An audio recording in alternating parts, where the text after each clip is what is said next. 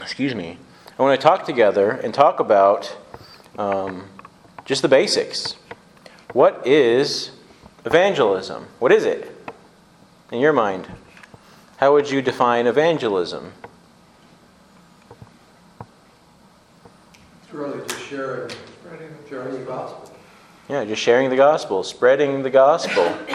You know, the word spreading kind of gives the imagery of a farmer going out and spreading seed. You go out and you plant it. You go stick it in the ground. You don't know if that seed, particular that you planted in that one little dome, is actually going to grow. It might die and not produce anything.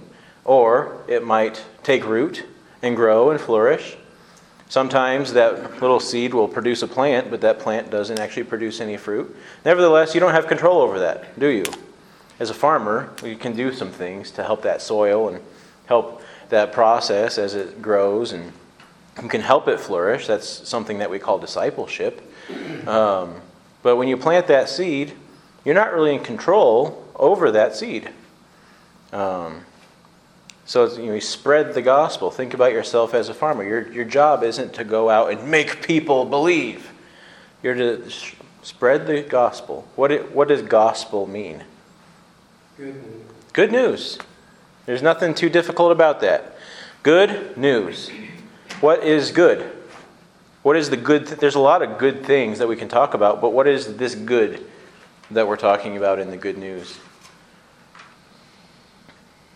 What's the good that we want people to know about? Christ. Okay. What about Christ? Because a lot of people believe in Christ. Christ died for our sins. Christ died for our sins. He rose again. And He rose again.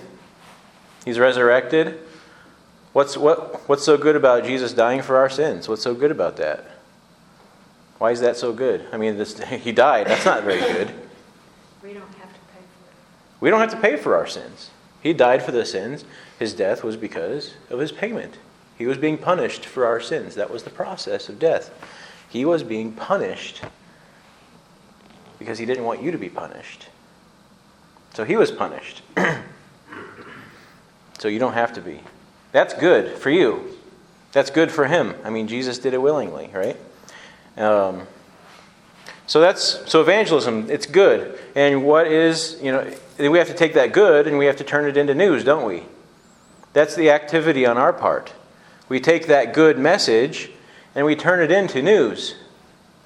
That's evangelism. You're taking the good message, Jesus' atonement for our sins, the redemption that we have in Christ Jesus, and we take that which we have received, and we turn it into news to the people around us. What good is something being true if it doesn't make the paper so that people can read about it? If it's just information sitting over here, like the old saying, if a tree falls in the forest and nobody's around to hear it, does it really make a noise? Well, that's true. But in a sense, what good is what Jesus did if people don't hear about it? What good is it to them if they don't ever get an opportunity to submit themselves to the way of Christ, to receive that good news?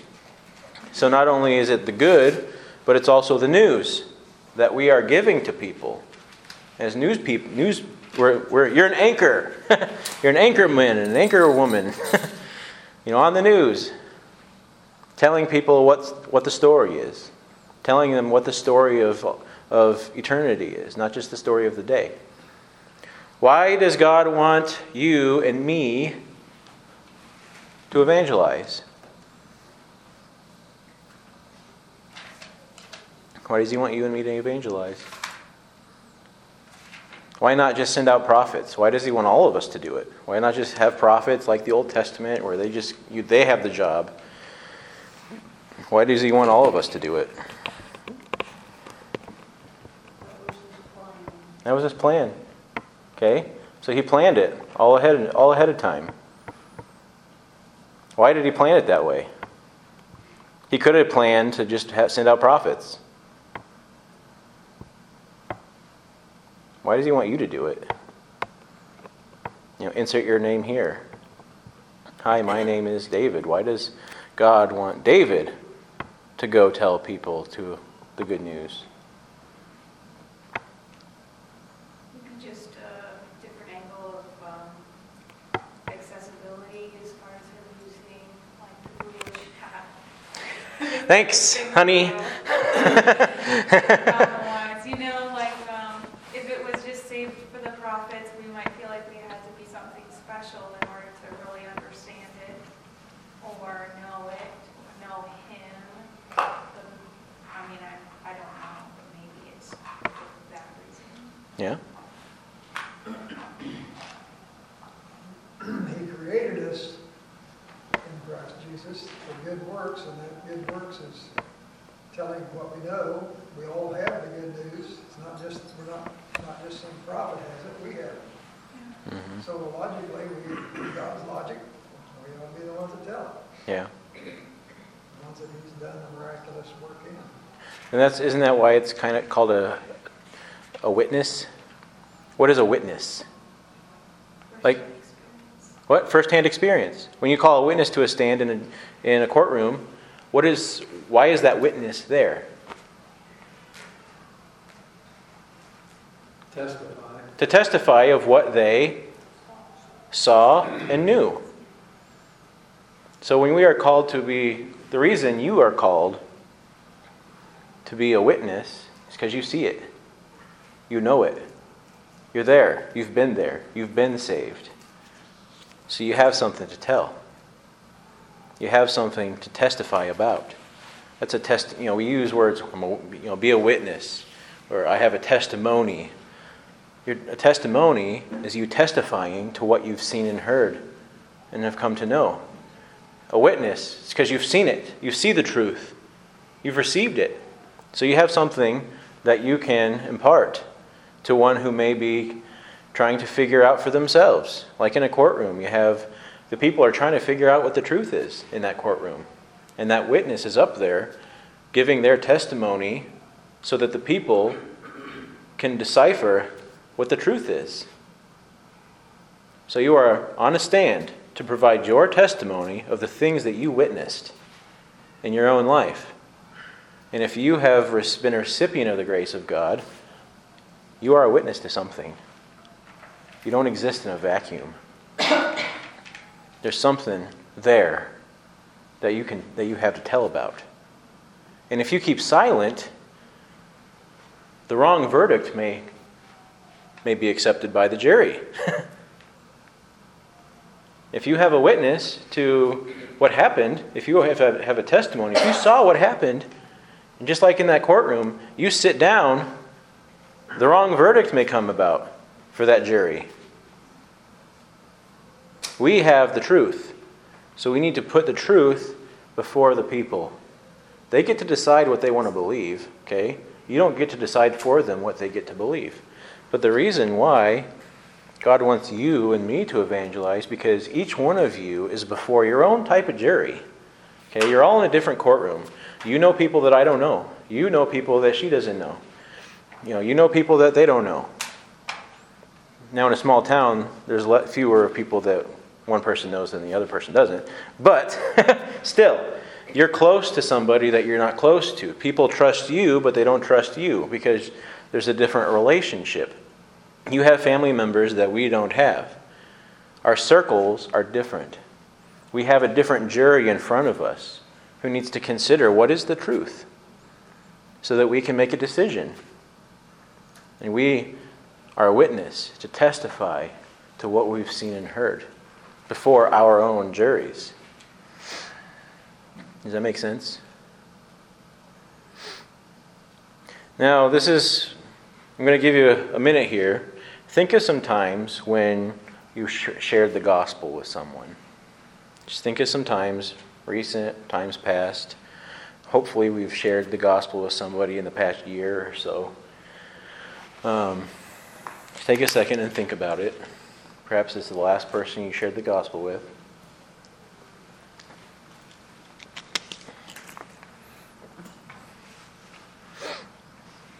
Now, I want you guys to talk to me. Bear witness. Okay. The last time you shared the gospel with somebody, how did that come about? How did that conversation start? Somebody have a story they'd like, just so you know, don't feel like you're bragging, okay? Because this is something that we're called to do. This is not a good deed by which we merit favor from God, okay? So you're not bragging, just throw that out there.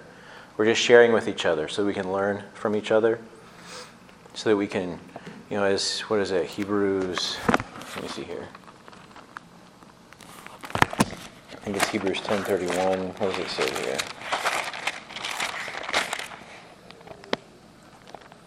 No, that's not it. Hebrews 10. I can't remember exactly the passage, but so that we might stir one another up to love and good works, wherever that is in the scriptures. I can't remember the exact reference. But this is us trying to stir one another up to love and good works, okay? Not bragging about good works that we've done. So don't feel like you can't say anything just because you feel like you might be bragging. We all understand it's not that. So if somebody has an example, perhaps it was the last time you shared the gospel with somebody, how did that conversation start?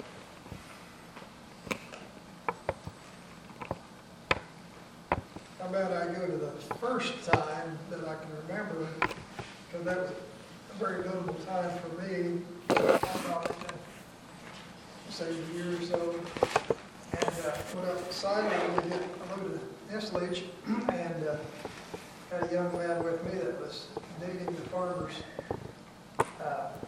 daughter, or maybe they were married. And we came up and started talking about the Bible and so on.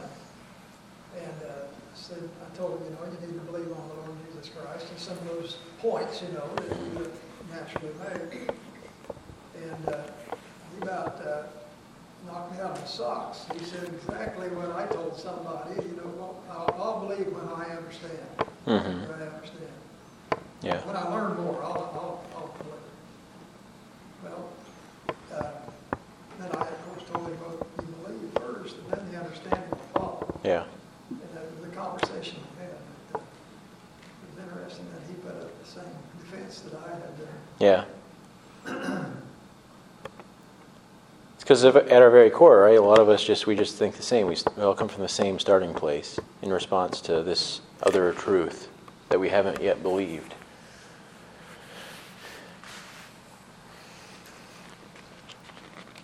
What else? Anybody else have an example of a time that you shared the gospel with somebody? How do you remember that conversation starting? What were you doing? So, Kirk, you were working.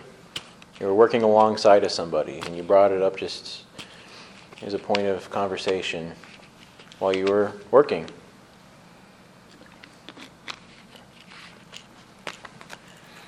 For me, it's just kind of, as I'm living my normal life, a lot of times being with the kids, Mm-hmm. sharing the gospel with the kids, just as it applies to different situations we go through. Mm-hmm. Yeah. They're going through. So you did it to somebody who was around. The kids are always around you, hanging off of you. Right? Because that's your sphere. What else? Anybody else have an example to offer?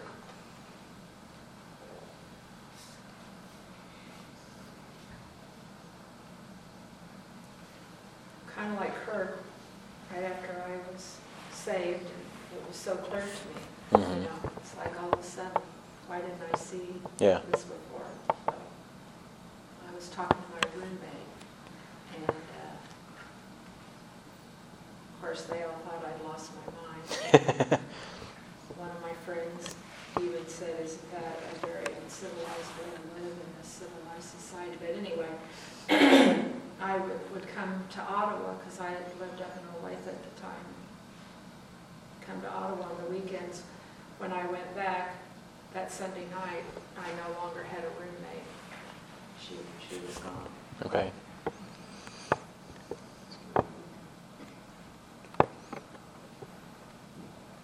She had chosen to go to a different room or something, or you just hadn't heard from her afterwards? No, she moved out. She moved out? I came Yeah. home and Yeah. it was all gone. Yeah. It reminds me of a Bible reference, It's foolishness to those who don't believe. Isn't that kind of the reversal? It's like, it's foolishness if you don't believe it, but if you believe it, then you see. Right? And like you said at the beginning, like when you first got saved, like, I can't believe I didn't see this before. That's the way the truth, the eternal truths work. You submit yourself to God, and then He shows you in your understanding. I Darren? had a kid working for me in Kansas City when I was building houses, and he would work. Obviously, he worked with us for 3 or 4 years. But he would see us pray at lunchtime, and once in a while he would ask questions, and we'd have conversations throughout the day. But he came to me one time, knocked on my door when I was home, came and knocked on the door like at 8 o'clock at night, all upset, and they had lost their baby. And so he stood there on my doorstep, just sharing everything that had gone wrong. And after I got done listening for an hour, it gave us an opportunity to talk about more important things. So sometimes it takes a tragic situation for someone to maybe let that defense down. Right. But more often than not, I'd say it's pretty rare that somebody just meets somebody on the street, shares the gospel, and they're saved and move on. Most of the time, it takes a long time of some kind of relationship that's been built, even if it's several months or a year. Yeah. There's not a whole lot of religious things associated with that somebody doing something with another family or person builds that relationship before that conversation ever comes. Right. That came about because he was watching how we lived our lives, not that we were perfect. Yeah. But for some reason, he knew he could come to me Yeah. and talk to me about that situation. And from then on, he started going to church and trying to live for the Lord. I don't know what happened after that. Yeah. That was an experience that I wasn't looking for that night, but repeated itself in a hurry. Right. And our whole Christian belief, it's formed on the foundation of unity. You start with the unity of the Trinity, and you have the unity of marriage. You have the unity of the church, and the Bible says that people will see, the outsiders will see the love that the church has for each other, and then they will glorify the Father in heaven. So, and you also see from that, like, the outsiders need to see that what you're saying and the way you're living your life, how you conduct yourself, are unified. You're not saying, I have faith in this Jesus Christ, the Scriptures, I'm devoted to Him, and then your life looks nothing like that. Or what person wants to, somebody who's tossing around in their mind, man, this Christian stuff, maybe it's truth, and they walk into this church and they hear bickering and fighting and a lack of love, lack of unity. Like, well, that confirms it in my head. This is not the place that has the truth. Because people are discerning, and they can see when something isn't fitting. So in our lives, if we're going to say the gospel, well, then we also have to show it. We have to be living it. If we're claiming Christ, well, people are more likely to trust you if your life is, what's that, homogenized? The parts are operating as one whole. There's not one part that doesn't fit with what they say, what they're living and doing. That doesn't fit. People don't trust you with what you say in that case. And it takes time, right? Because this is, like I said, it's foolishness to those who are unbelieving. So, if they already approach it as, this is foolishness, this can't be the truth, what do you think that after one conversation, like Darren says, they're just supposed to believe because you said they needed to? We can't enter into gospel conversations with that expectation. Well, if you don't do what I say, then you're just going to go to hell. Well, there's some truth in that, but you're coming to that conversation with a false expectation that just because you said it, well, they just have to understand it all of a sudden. So sometimes we drive people away, not because we're saying something wrong, but we're saying it wrongly. We have wrong expectations about how evangelism should work out. Anything? Does anybody else want to give a story? Yeah. I had a situation where sometimes you're the waterer, and sometimes you're the one planting the seed, and you have no clue where you fit in the Right. equation. Right. But I had met a lady through when working. I used to be a teller at a bank. She was a German lady. At the time, my sister lived in Germany, so that struck up an interest in me to talk to her. Could tell her accent she wasn't from around here. She lived in Ottawa at the time, and someone had gone by her door and had invited her to church and had asked her, if you were to die today, do you know 100% sure where you'd spend eternity? And I don't think anything was, and no decisions were made, I don't believe. But then, okay, so we fast forward a little bit. I had wrote her in a letter. In the meantime, she had moved away. She had come to the bank, she had told me, gave me her address, and so I had wrote her. And she calls me, she goes, I just want to tell you something. Completely unprepared for what she was going to say, but what she said, she accepted the Lord as her Savior.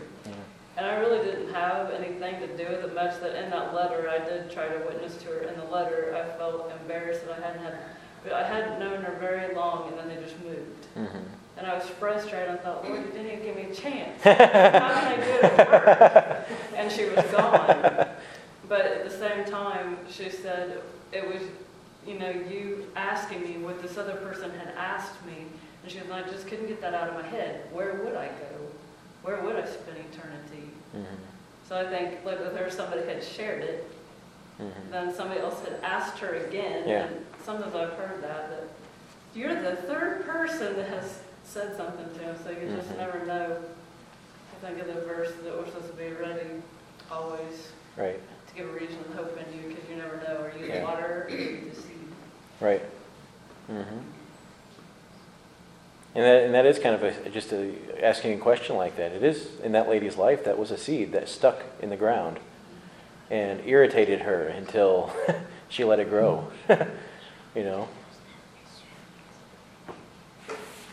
But it was somebody that you corresponded with at work, however briefly. But no, that's a good point. Like, we can't expect ourselves to always be the one who's supposed to be bearing the harvest. There's a scripture passage about that, and I think we're going to get to it in the book somewhere.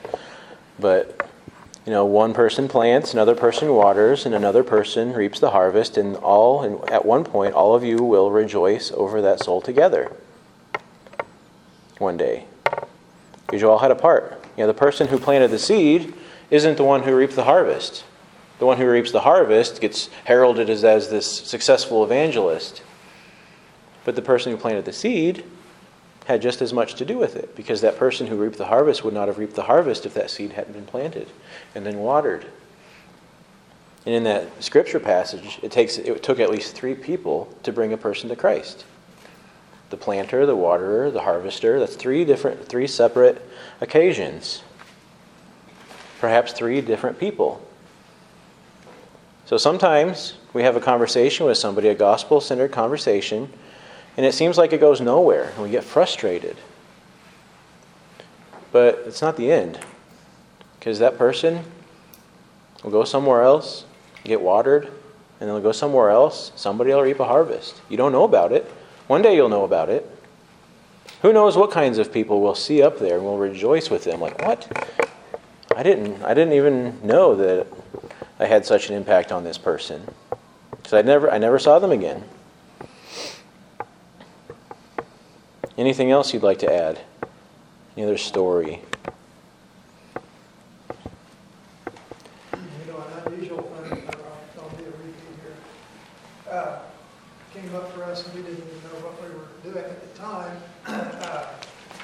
in particular, but it was when Deanna was in grade school, and we were involved in learning Jesus Christ Superstar, and all that stuff that was going on at that time, and we didn't think she ought to be involved in having to sing that and so on, and so we thought probably we ought to have a talk with the teacher and the principal, set it up that we would, and young lady, Mm-hmm. and So we went, Kathy and I went and talked to her, and we just told her, well, we believe that Jesus Christ is the Son of God, and that we think that's dishonoring of what that involves. Yeah. And just had a nice, really conversation with her. We didn't know at the time that she was Jewish, and she later on started coming to church.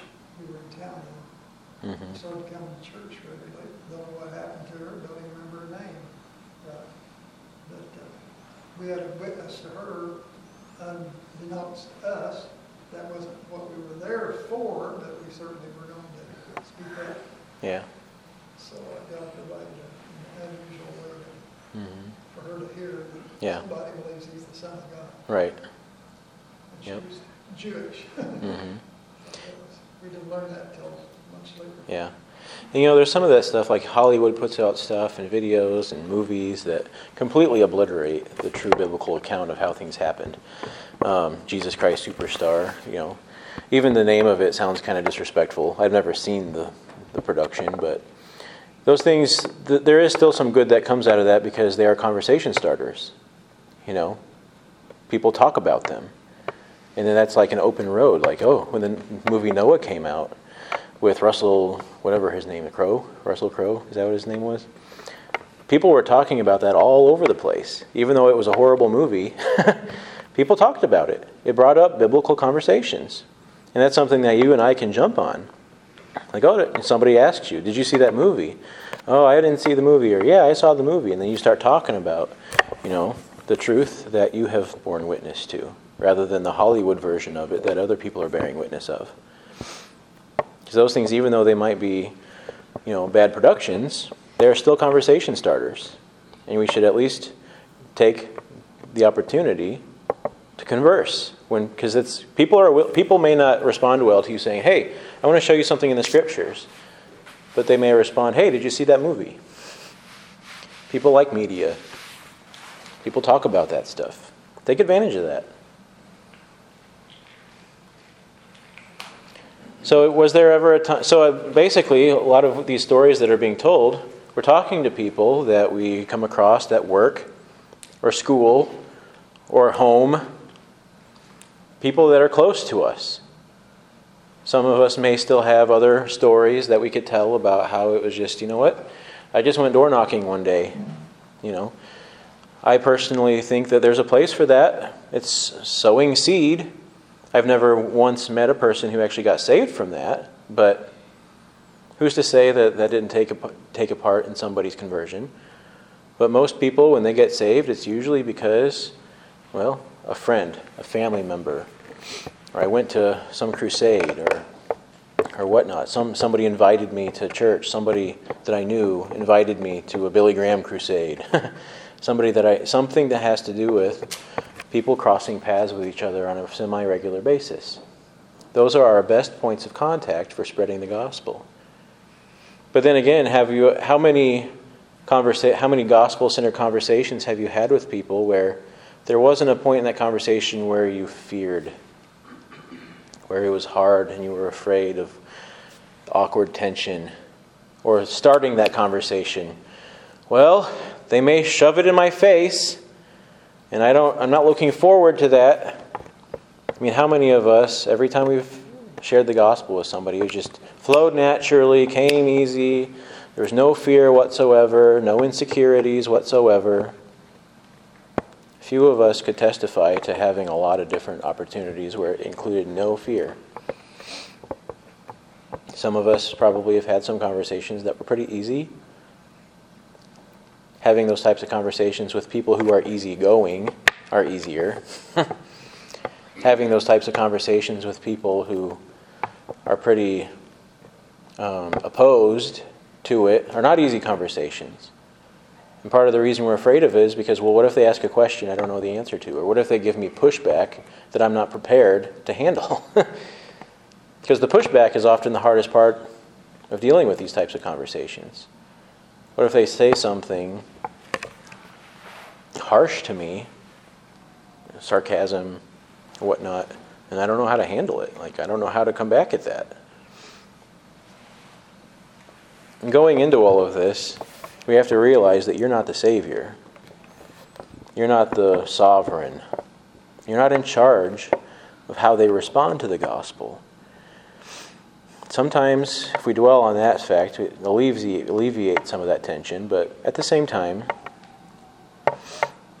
some of that tension can be good, because it helps remind us that this is still important. The most important things in life are sometimes the things that are hardest to do. That's why people don't do them.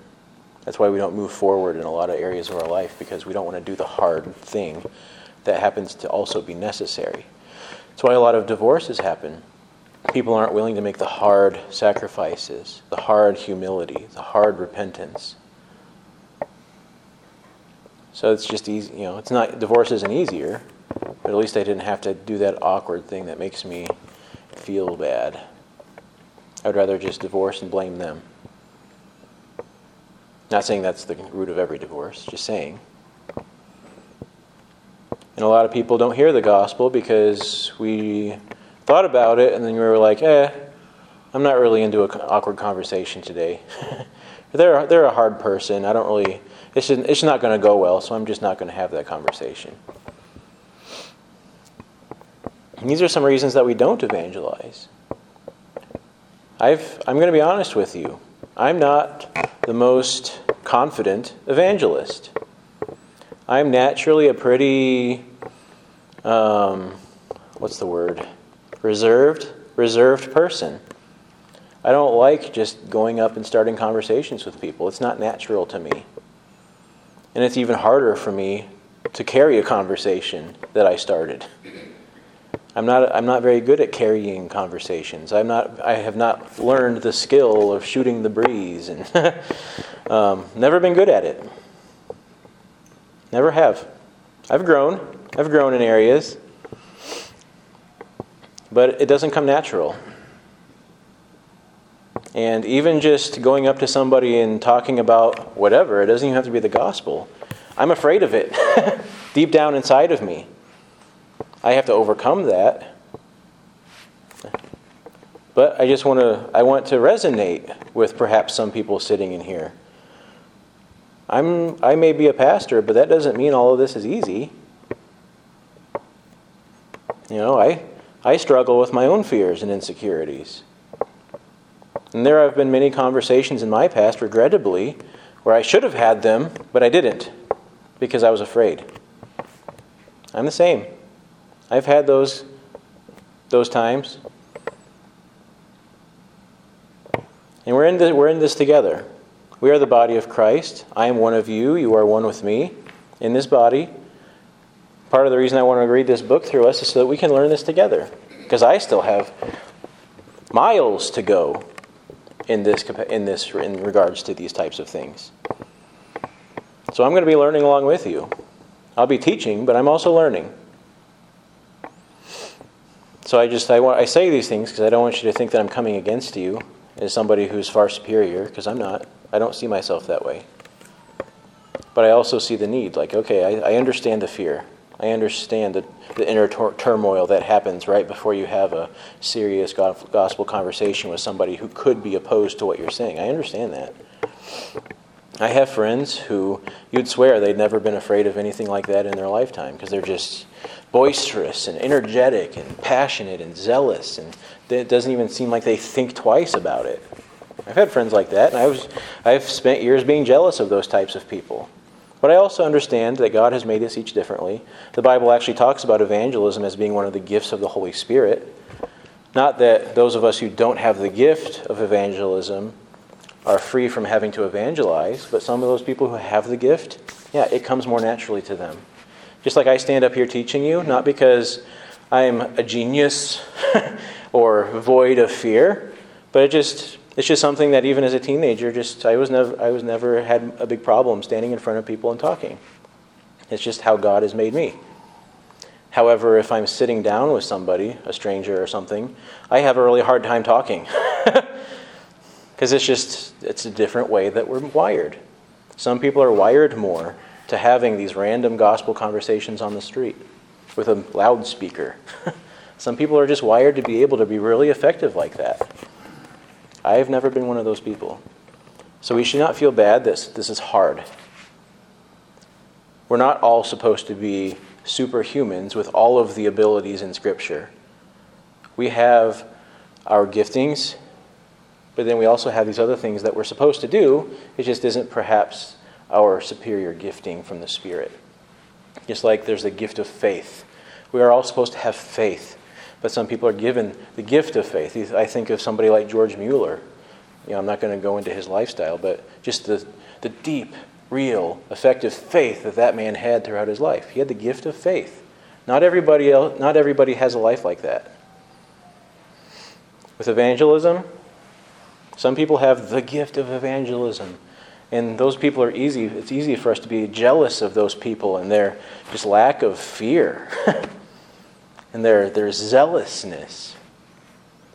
But I just want to encourage you, don't be jealous of that, because God has gifted them for that capacity. We just need to learn to do the best that we can, because we also have a job here. We also have a responsibility to go bear witness, to testify of what we have seen and what we have heard. So we're going to be learning that together in the coming weeks. And our time is up, and we need to partake together in communion and unify together at this time. And there's a lot of the other questions that I had written down, but I think we've had a good conversation here. But this will help us, okay? It'll help us. This series, this is meant to be a help.